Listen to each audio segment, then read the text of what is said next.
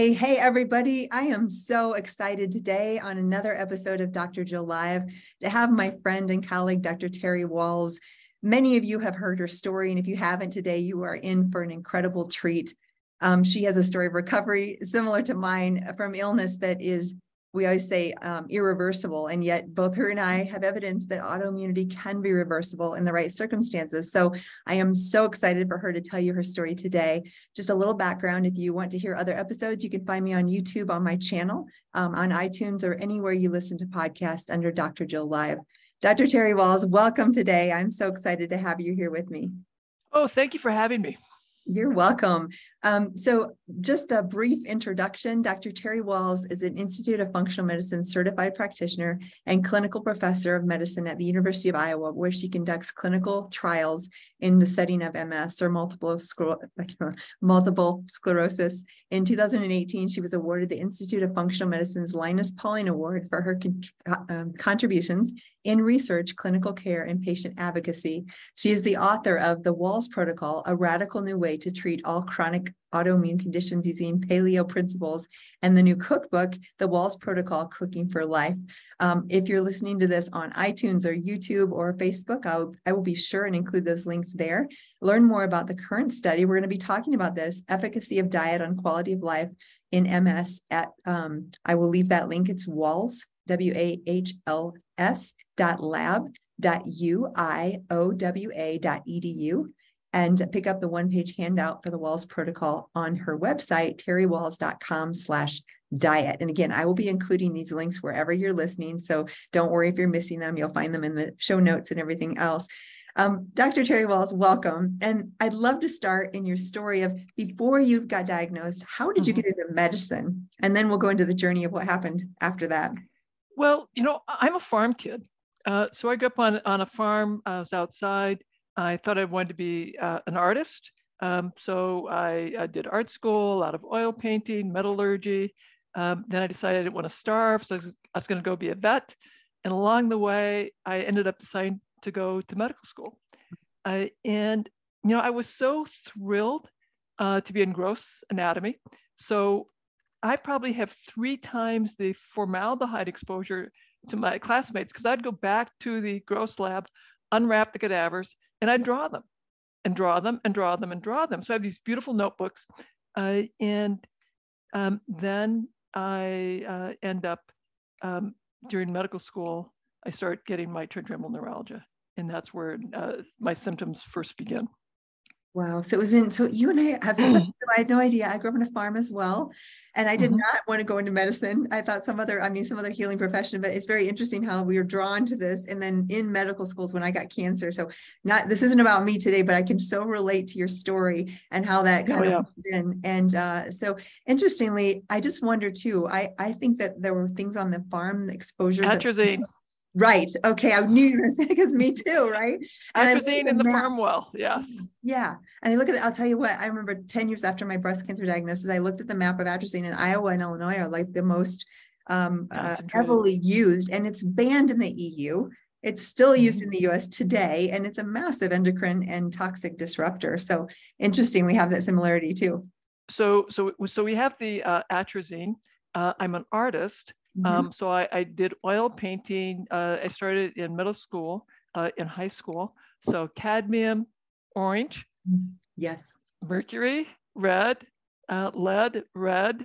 And so I'm getting heavy metals and the solvents. And then I do metallurgy, so more lead. And then I get formaldehyde. Yeah. So I'm diffusely toxic. And then I decide to be a rebellious teenager, and I quit eating meat. And so I become a vegetarian. I go to medical school, a very low fat diet, because that's what I should do. Yeah. And now I'm taught to be afraid of the sun. So I put on sunscreen. And of course, instead of being outside getting a dark tan, I'm inside, and I'm not getting as much vitamin D. I'm not getting, I did manage to maintain my exercise, and I was jump roping and doing push-ups, doing a lot of exercise during medical school.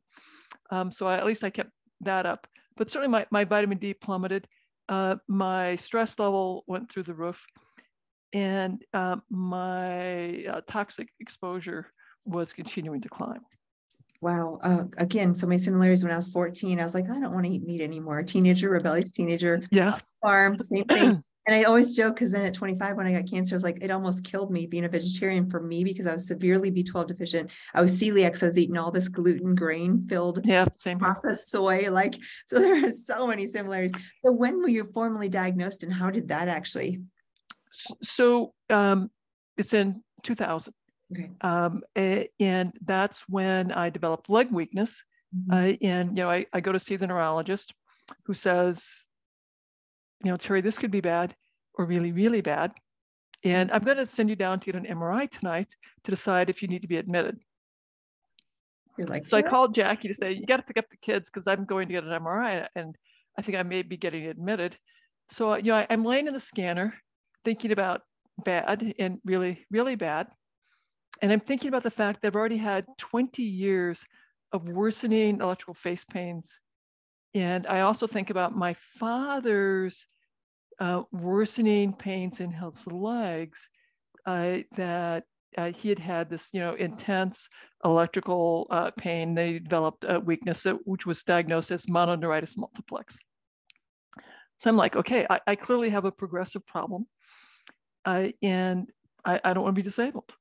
So I'm actually praying for a rapidly fatal diagnosis, as opposed to a disabling one. Wow. What a perspective. So were you post-medical school when this started, when you went to get the MRI, or where were you at? So that's 20 years ago. So it's 20 years after medical school. So I'm 45. And, I have young kids. My kids are 5 and 8. And I had just resigned from the Marshfield Clinic. I was starting at the University of Iowa, and I'm like, oh my God. So at least I was at a university setting, so I should be able to get the very best people. And I get the diagnosis and decide, and like many physicians, I immediately go to the internet. I'm reading all that I can, and Jackie sits me down and says, Terry, you're just getting yourself upset. You got to promise me you're going to stop reading. Yeah. We'll find the best MS center in the country. We'll have you go there, let them take care of you, and quit trying to take care of yourself.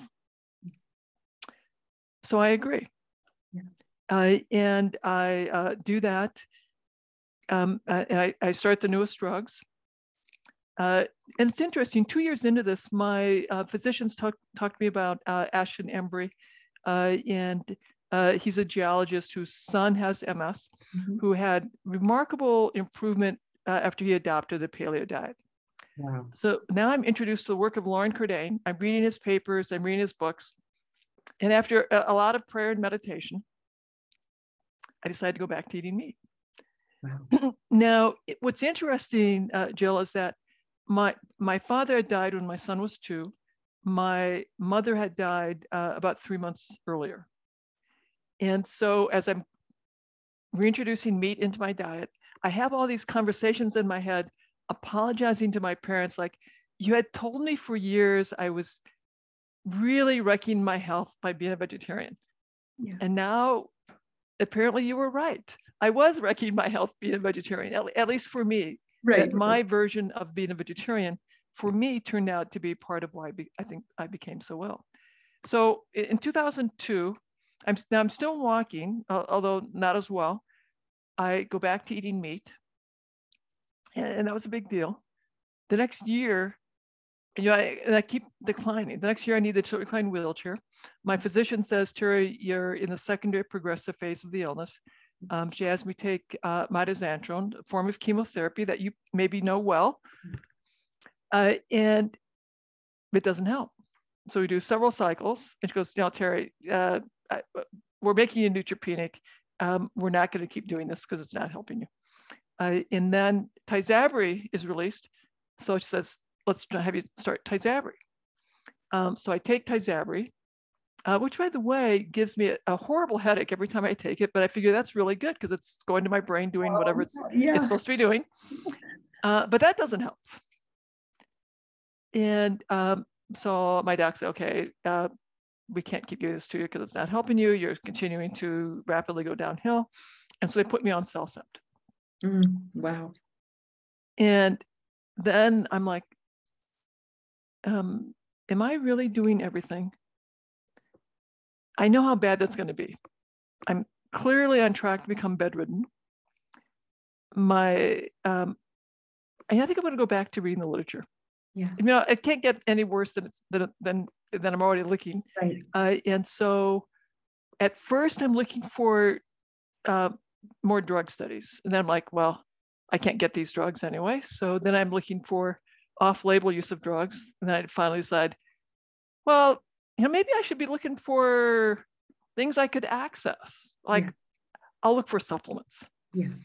And then I start looking for supplement studies for the animal models of MS. Yeah.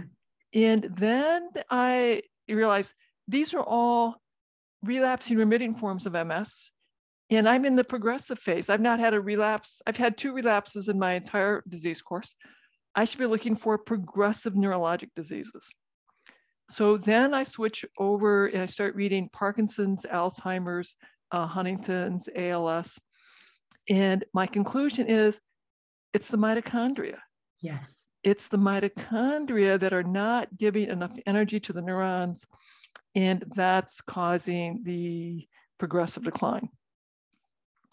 And so now my thinking is, okay, so what can I do to help out my mitochondria? So again, I'm doing PubMed searches, and I have creatine, carnitine, coenzyme Q, and some B vitamins. And, you know, and not a lot's happening. So I'm doing this about 6 months, and the professor of medicine is like, you're wasting your money. Quit it. Yeah. So I stop everything. In 24 hours, nothing happens. 36 hours, you know, I just really can't function as well. Wow. 48 hours, I can't get out of bed. 72 hours, you know, Jackie comes in and says, you know, honey, why'd you take these again? So I take the supplements. Not much happens. The next morning I can get up and I can go back to work. Now, mind you, yes, I still have severe fatigue. Right. You know, it's hard to walk around. I need my 2 walking sticks. I need my to walk around in the house. I need the tilt recline wheelchair. But, you know, I'm back to my usual level of disability. And I think, wow, that's really interesting. So I tell Jackie I want to try again, and she's intrigued, like, okay, let's wait 2 weeks. Yeah. So I stop everything. You're the scientist, ever the scientist, right? Let's experiment. So again, it takes 36 hours, and I'm not feeling very well. At 48 hours, I really can't get out of bed. We wait 72 hours. I take my supplements. The next morning, I can get up and go to work. Wow. And I'm back to my usual level of fatigue. So now I'm like, I'm figuring stuff out that my neurologist doesn't know, that my primary care doc doesn't know. And I am excited. So I'm managing, now mind you, I have severe fatigue, and I'm not a neuroscientist. I am not a neurologist. Mm-hmm. But I'm like, I'm going to be reading more of this basic science stuff, slogging through it. And I gradually add a few more supplements. You know, at first I go to my primary care doc and say, I want to add this, and she adds it to my med list and says it's okay. And after a while, you know, I don't check in first. I just add stuff. And then when I schedule for my next visit, I say, okay, this is what I've added. She goes, okay. Right. And then she adds and said, well, I guess it's not hurting you. Yeah. And let's just frame this really quick, because many people know this, many people don't. When we're trained in allopathic conventional school, excellent training with stroke or trauma or whatever, we're not taught a lot about nutrition or nutritional supplements. So it's not that they, and many times like, oh, don't take any of those because they don't know. So I just want to clarify, because what you were coming against is what we all come against, and what even our education like lended itself to is these either don't work or we don't know enough science. And the problem is they're not reading. There is studies and there is science. I mean, granted, it's coming out, but what we're coming against is 2 worlds that are colliding. And the allopathic medical world, like you and I were trained, we don't get education in nutritional supplements or even dietary or nutritional advice, correct? Well, the education that I got was follow the low-fat diet, lots of grain, low fat, and moderate your meat intake. So the diet that I've been following, very, very low fat, vegetarian diet would have been very heart healthy and would have been viewed as the absolute best diet to follow. I mean, I was trying hard. And the Swank diet, which is a low-fat diet, the Pritikin diet, was advocated as a way to manage MS. So I had been trying. Yeah. And then I did the paleo diet, and it's like, well, I didn't know how long it would take to repair my brain, because I knew clearly there was a lot wrong in my brain and my spinal cord. So, and science would say it takes about 7 years to rebuild your brain. So like, okay, maybe it takes 7 years before I see any changes. So I got to be patient about this. And I love that you also figured out, like, I loved your story of like to your parents, because it's so similar. 14, I'm like, I'm going to do my own thing. I'm going to become a vegetarian. But again, both of us kind of didn't know what we were doing. And at least for me, it was more of a carbitarian processed diet. Here. It wasn't super healthy. And then I say, just like you at 25, like, ooh, for me, with my genetics, with my celiac proneness, and with my issues with grains and all of that inflammation and the autoimmunity, that diet almost killed me. And then I did, same as you, put the meat back in. One of the interesting things, unfortunately, I waited till I was 45. So I had a really deep hole. Oh yeah, you probably had to take a while to get used to making stomach acid again, right? Was there a little transition in getting back? Oh yeah, it was not easy to reintroduce meat. Oh, and I love what you're saying, because it's not like there's one diet that fits all. For a severe cardiac person, that might there's this blend the right diet. What you and I are talking about is this autoimmune realm, this inflammatory realm, and neurological realm, and there really clearly is good evidence for what you're presenting. One other thing I wanted to mention is you mentioned CellCept. I happen to know, and you know this too, CellCept is from mycophenolic acid, which this is not a bad thing for someone who needs to suppress the immune system. But what your doctor was doing was trying to suppress the inflammation the immune system was causing to create damage in your nervous system. But CellCept is literally from one of the mycotoxins that I treat every day in my office that causes immune suppression, mycophenolic acid. So it's so interesting to me that we use drugs that are actually toxins because we want to suppress the immune system, when if we could actually reverse that inflammatory response. So go on, I interrupted you, but those are fascinating little tidbits. So you changed diet, you started to see the change with the supplements and experiment and see, wow. So I changed the diet. I'm adding supplements. And what is exciting is I slow down the speed of my decline. Yes. So, and my neurologist, and I've seen neurologists at this world famous MS center, and then traveling was too difficult in the tilt recline wheelchair. So now I'm just at the University of Iowa, and I've seen a variety of neurologists here. Everyone says that when you're in the progressive phase, the secondary progressive phase, that functions will not come back. That the whole name of the game is to slow the decline. And so I accept that. So I'm doing all that I can to slow my decline. I can see that I am slowing it down. It's not, getting worse at such a fast pace. So I'm very, very grateful. And I'm slowly adding a few more supplements and the paleo diet that I'm following is the AIP diet. Great diet. Yeah. Of course, at that point, they're really about what to not eat, not about what to eat yet. It's about what to not eat. And then by 2007, my trigeminal neuralgia is more frequent, more severe, much more difficult to turn off. I'm on the maximum dose of gabapentin every day. Mm-hmm. I'm making frequent trips to the pain clinic when it turns on to get injections, trigeminal nerve. Ooh, that's difficult to think about. And I'm going to the infusion center to get a gram of Solu-Medrol every day. At the first time I do this, it takes only 3 doses of Solu-Medrol to get the pain turned off. That's not too bad. Now in 2007, I'm up to 5 doses before the pain is turned off, and visits to the pain clinic every day for 5 days. And then it's finally turned off. And I'm thinking about the natural history where my dad's pain was continuous and horrific. Yeah.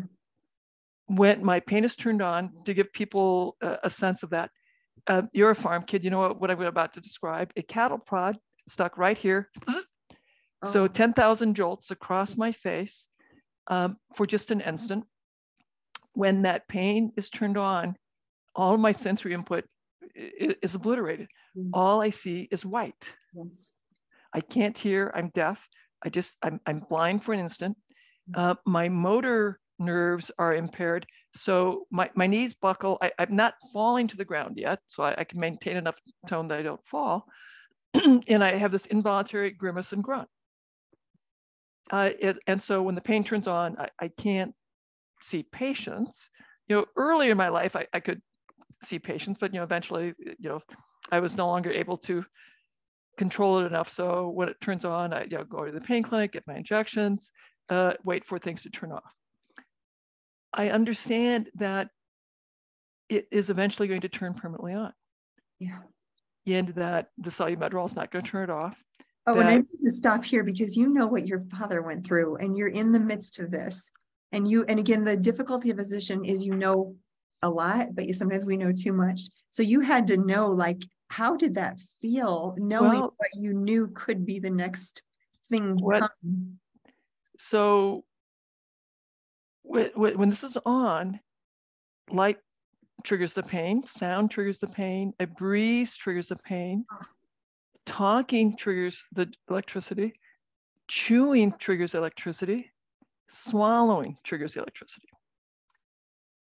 So Jack, my wife and I, we have this very big conversations, and I change my durable medical power of attorney.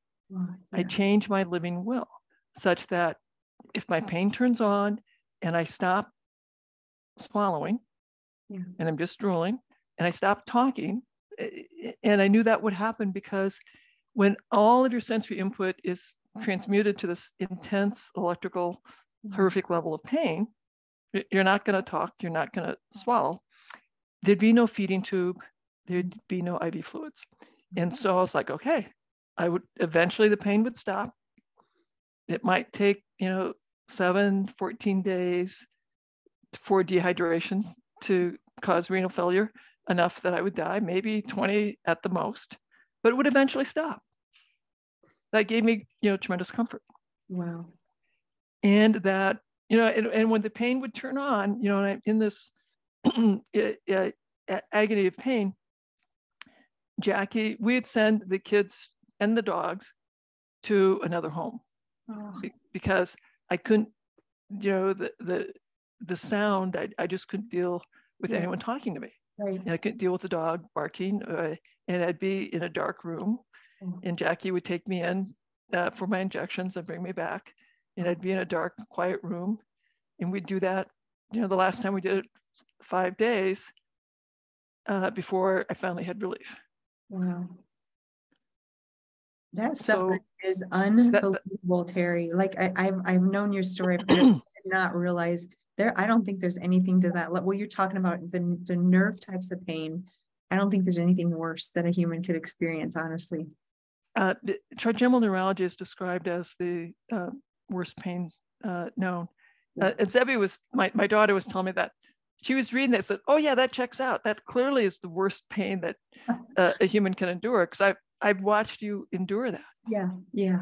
Wow. So where did you go from there with this? Obviously, we're starting to see little glimpses, but you were in a pretty severe So that's in July of 2007. My chief of staff, I'm beginning to have some brain fog.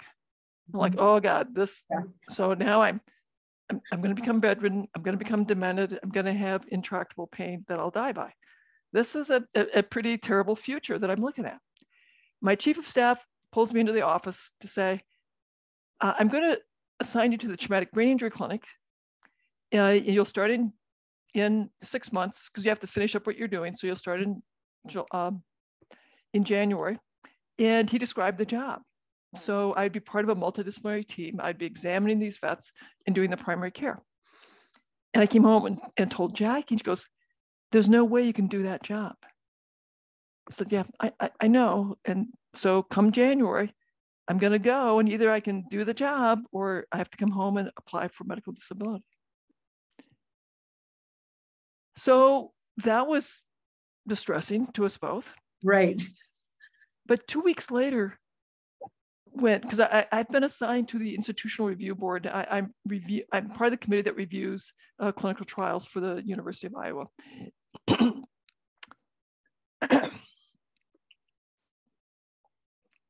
And I had told them, give me all of your brain and psychiatry stuff. So the study that I was asked to review was traumatic spinal cord injury, and they were using electrical stimulation of muscles. I thought, well, this sounds interesting. So I did a quick search. There were only 212 studies, so it didn't take long to look through the 212 abstracts. And I convinced my physical therapist to let me have a test session. Hurts like hell. Yeah. But when it's over, I feel great. He says it's the endorphins. Yes. So we add e-stim to my physical therapy. And I'm doing 10 minutes of exercise every day with my little e-stim. And, you know, I really appreciate it's doing great things for my mood. Then I discovered the Institute for Functional Medicine, and they have this interesting course on neuroprotection. So I get that course, and it's a lot of biochemistry, but they're talking mitochondria. I'm so thrilled. I have a longer list. I know this. I've been doing this. It's a longer list of supplements. I'm like, I can do this. So now I'm up to 18. Wow. But you know, hey, I'm good. Yeah. And not a lot's happening yet. And then I had this really interesting aha moment. And Jill, it's embarrassing to think how long it took me to have this aha. What if I redesign my paleo diet based on, you know, the supplements I'm taking and say, like, you know, what are these nutrients in the food supply? Yes. Yes. So instead of being focused on what to not eat, I'm focused on what to eat. Yes. And so that's more research.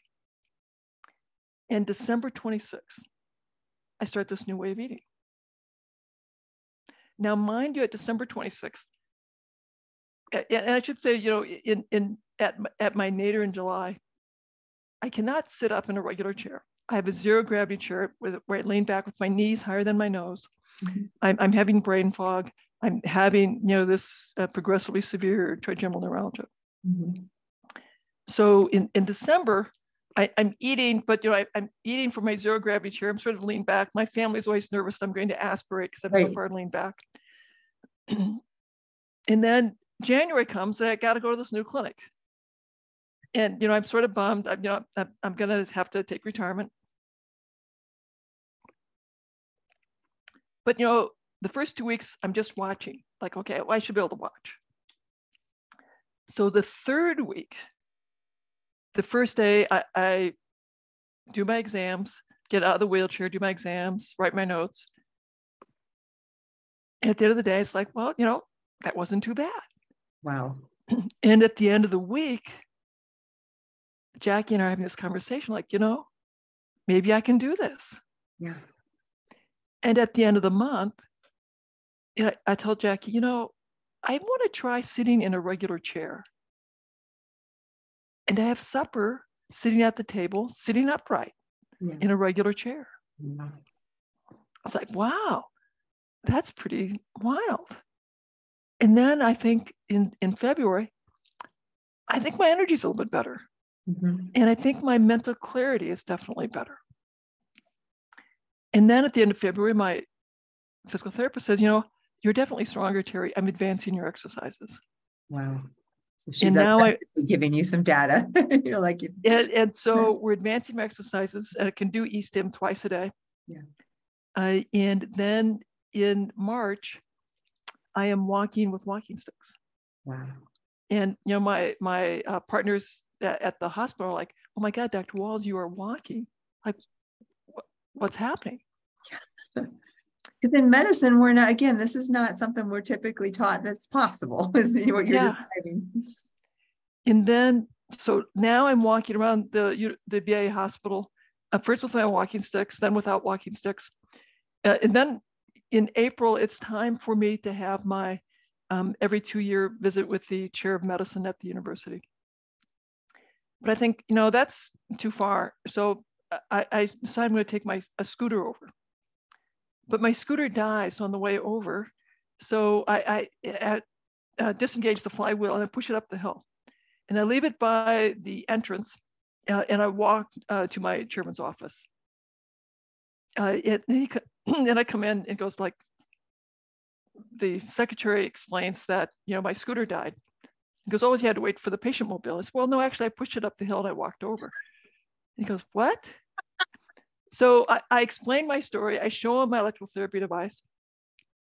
And he tells me he's a rheumatologist. So he really gets like autoimmunity and like, this is really interesting, Terry. We need you to write a case report. Wow. I go like, on myself? He goes, yeah. So he gives me some guidance on how to get that to happen. Then he calls me back and wants me to do, because I had been doing a different type of research program, diagnostic error. Oh. And now he wants me to do a safety and feasibility study to see if others with progressive MS can implement what I did. You see, it'd be safe to eat good food, right? Basically, like if it's safe to eat really good sort food. Of radical, sort of radical. So it took about a year to really write the protocol that I'd use for my own recovery. Yeah. Write it in the IRB, and then it turns out I would have to get it approved. I would have to do exactly what I did. So big list of supplements, electrical therapy devices, and then we have to have a bunch of safety labs. So now this has suddenly become really expensive. Yeah. Fairly expensive. Now I have to raise about $100,000. But Ashton Embry and his nonprofit in Canada raises that money for me. Oh, amazing. And the electrical therapy company device, the device manufacturer that I used, gave us devices and this electrical supplies that we could use. And in 2010, now it took me a couple of years to get all the approvals. So we finally were able to start doing our study. So we enrolled our first patient in 2010. Wow. What an amazing journey. And what I love is you bring the medical background, the researcher's brain, because what you've done in our community and in our world and in this type of medicine and this new way of thinking about that autoimmunity may be reversible, surprise, surprise, is actually bring studies and bring the science, which is so important for us as practitioners, because if we want to start talking to patients and if we really want to shift medicine, we need the science. And we have to have trials. We have to have clinical trials. So the sequence is you write a case report, then you write a case series, then you do a single arm safety and feasibility study based on what you observed in the case studies in the case series, which we did. And then you start doing small randomized pilot controlled studies, which we did. Then we did a larger study. And so we keep getting larger studies. And I tell you, Jill, it's really interesting. That first study, which was basically things that I did for myself that we did now for 20 people. It was very radical. Diet, supplements, meditation, exercise, electrical stimulation of muscles. 5 things that if you count all the supplements, then it's really like, oh my God, way too complicated. Yeah. Getting it published, it would take me, so we got it done in 2011. We wrote up our first 10. It was not until 2014 that I could find someone to publish it, because it was such a radical concept. Yeah. And I tell my postdocs and my other junior scientists that if you're doing something really new, they'll think you're nuts. They'll think you're crazy. They'll vilify you. You will not be able to get published. You will have to go into a incredibly low impact journal. That's just because what you're doing is so new, so innovative, and you got to be okay with that. I love these. If you look back historically, this is the way. Any new concept, turning things on its head, and this is also the way we shift medicine. Like, you are a leader in that, and you have to be okay. And I think part of the reason I have been successful, well, there's several things. One is I'm sort of introverted, so the outside noise is sort of noise. Yeah. I don't really notice it, so that's helpful. Right. And the other is, you know, that I'm gay. I grew up in a small town, knowing that I was different from all the other girls. And it took me a long time to finally come to terms with that. And I finally was okay, like I have to lead my life. And, you know, and I didn't get comfortable with that until I was like 28. So it took me a long time to be okay with being comfortable and being able to acknowledge who I really am, which meant that I was okay with people thinking I'm a little odd and eccentric, and being berated and being called quack and a nut, and being condemned in the neurology community for a long time. Just like, you know what? I got my life back. I'm willing to tell others with progressive MS that you could get your life back too. That if you think vegetables are pretty safe, that meditation is pretty safe, that exercise is pretty safe, working with a physical therapist is pretty safe. Right. Now, electricity, if you decide to add that, that will be uncomfortable. And depending on how much current you give yourself, it could be quite painful. And you could start now if you want, or you can wait for the randomized double-blind trials, and that's okay too. I love how you frame that, because what happens, and I've done this in my career too, so often, like, okay, we add a little bit of vitamin C. Okay, the benefit risk ratio, right? Risk is almost, I mean, very, very minimal unless you have a G6PD deficiency issue or whatever. But generally, these things we're talking about are considered very safe and very low risk. And I'm always like, well, what if there is even a 10% potential of benefit? Always in my mind, it's that weighing of that. And when we're talking about diet and lifestyle and some of these things that we know are quite safe compared to a brand new drug that has potentially massive adverse effects, this is a whole different realm. And it doesn't mean that we can't have the same scientific rigor, but it is different in clinical practice, because I do the same thing. I talk to my patients and say, hey, I don't have a lot of evidence for this, but it's very safe. There's very low risk. Are you willing? And then they get to decide with me. We make a decision together. But that's how medicine should be, because some of these things that we're talking about are extremely low risk, even if they're radical in the minds of, you know, and I make clear that you can make a clinical decision.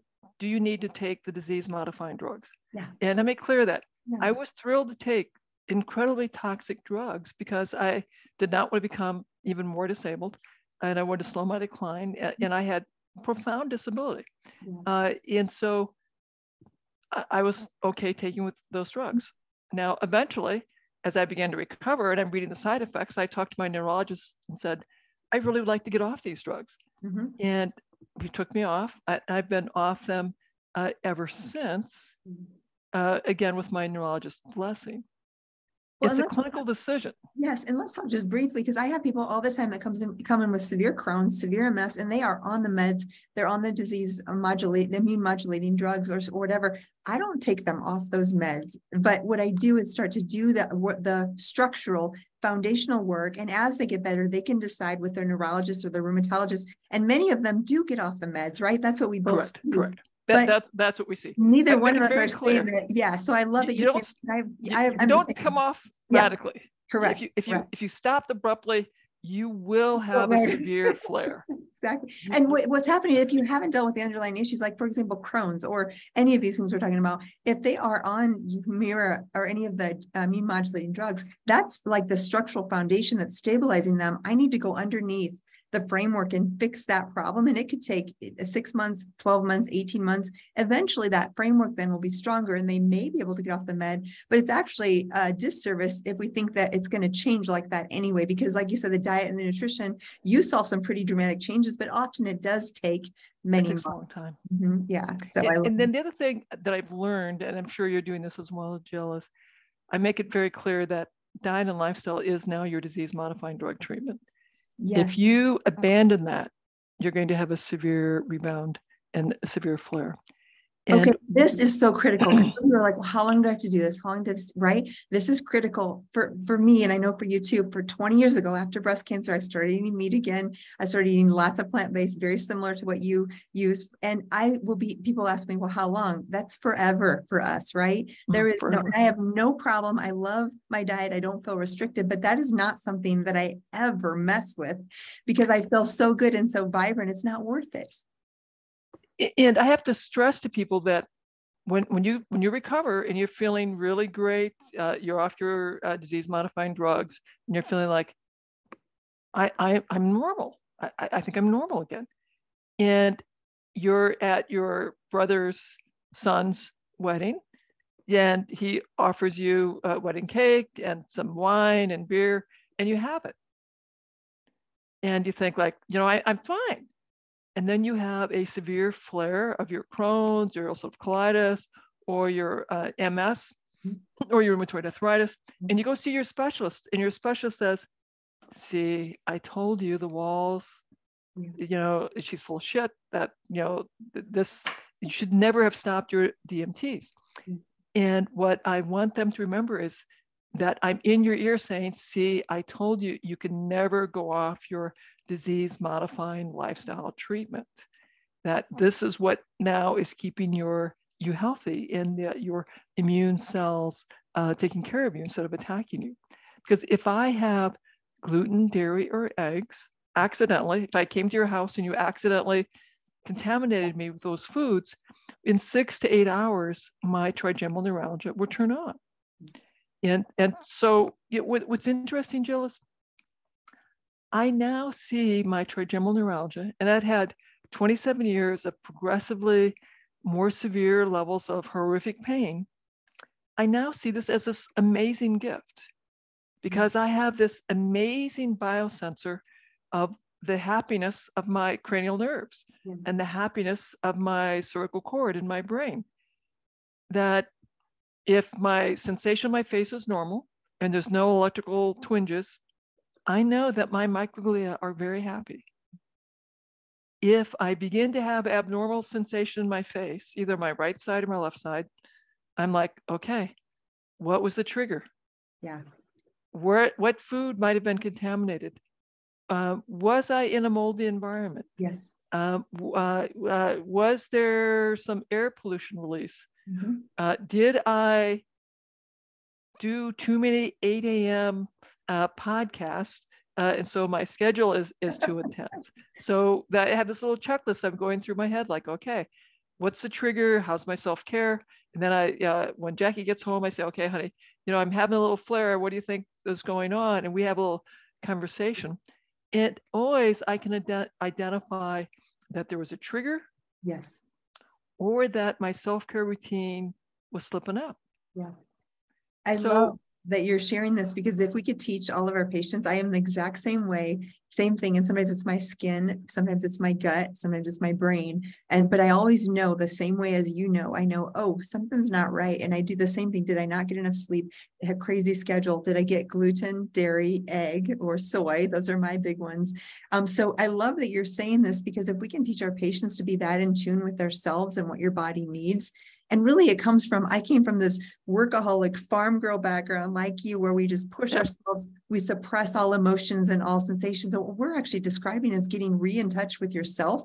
What do I need? What does my body need? What do my cells need? We, at least for me on the farm, we did not think about that. We kind of suppressed that, and we just pushed and we worked and we got. Oh, absolutely. And then medical training is even more like that, because it teaches you to basically deny your needs, deny yourself, and push through, and you can suppress anything, right? But now you and I are talking about part of the way to be true health is like getting back in touch with yourself and trying to check in with your body and listening to those signals that it gives us.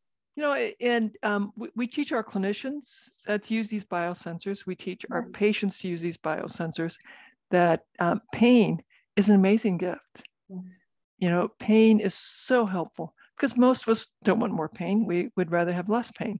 And so when the pain signal comes through, I'll like, what should I do about that? Skin changes can be helpful, but pain is really the most instructive.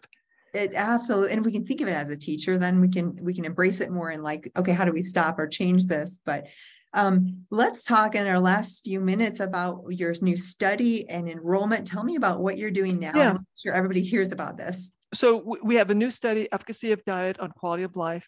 It is a 2-year study. We're comparing a ketogenic diet to the Wahls elimination diet that I follow to usual care. People will come in at baseline, again at 3 months, and again at 24 months. We'll have measures of walking function, hand function, vision function. We'll have an MRI with a research magnet, so there's no gadolinium, no contrast. But that will let us see, and I'm really excited about this, Jill, because one of the things we'll look at enhancing lesions, not enhancing lesions, so active inflammation or not. But we will also be looking at brain volume. And one of my hypotheses is that if we improve diet quality, we can get the rate of brain volume loss back to healthy aging. Because if you have MS, your rate of brain volume loss is 3 times that of healthy aging. Wow. Which is why cognitive decline is such a big issue for people with MS. So the primary outcome is change in quality of life. And I'm very hopeful that we'll see significant improvement in quality of life as people improve their diet. And are you using NeuroQuant or another technology to do the volumetrics? What kind of we're doing something that's even it's a software here that we have at the University of Iowa auto workup that measures brain volume at an even much more precise level than NeuroQuant. Perfect. I've heard there's better technologies. Yeah, correct. And we'll also be looking at serum neurofilaments, so some blood biomarkers. We're freezing blood and saliva so we can look at the microbiome, and we'll look at metabolomics as well.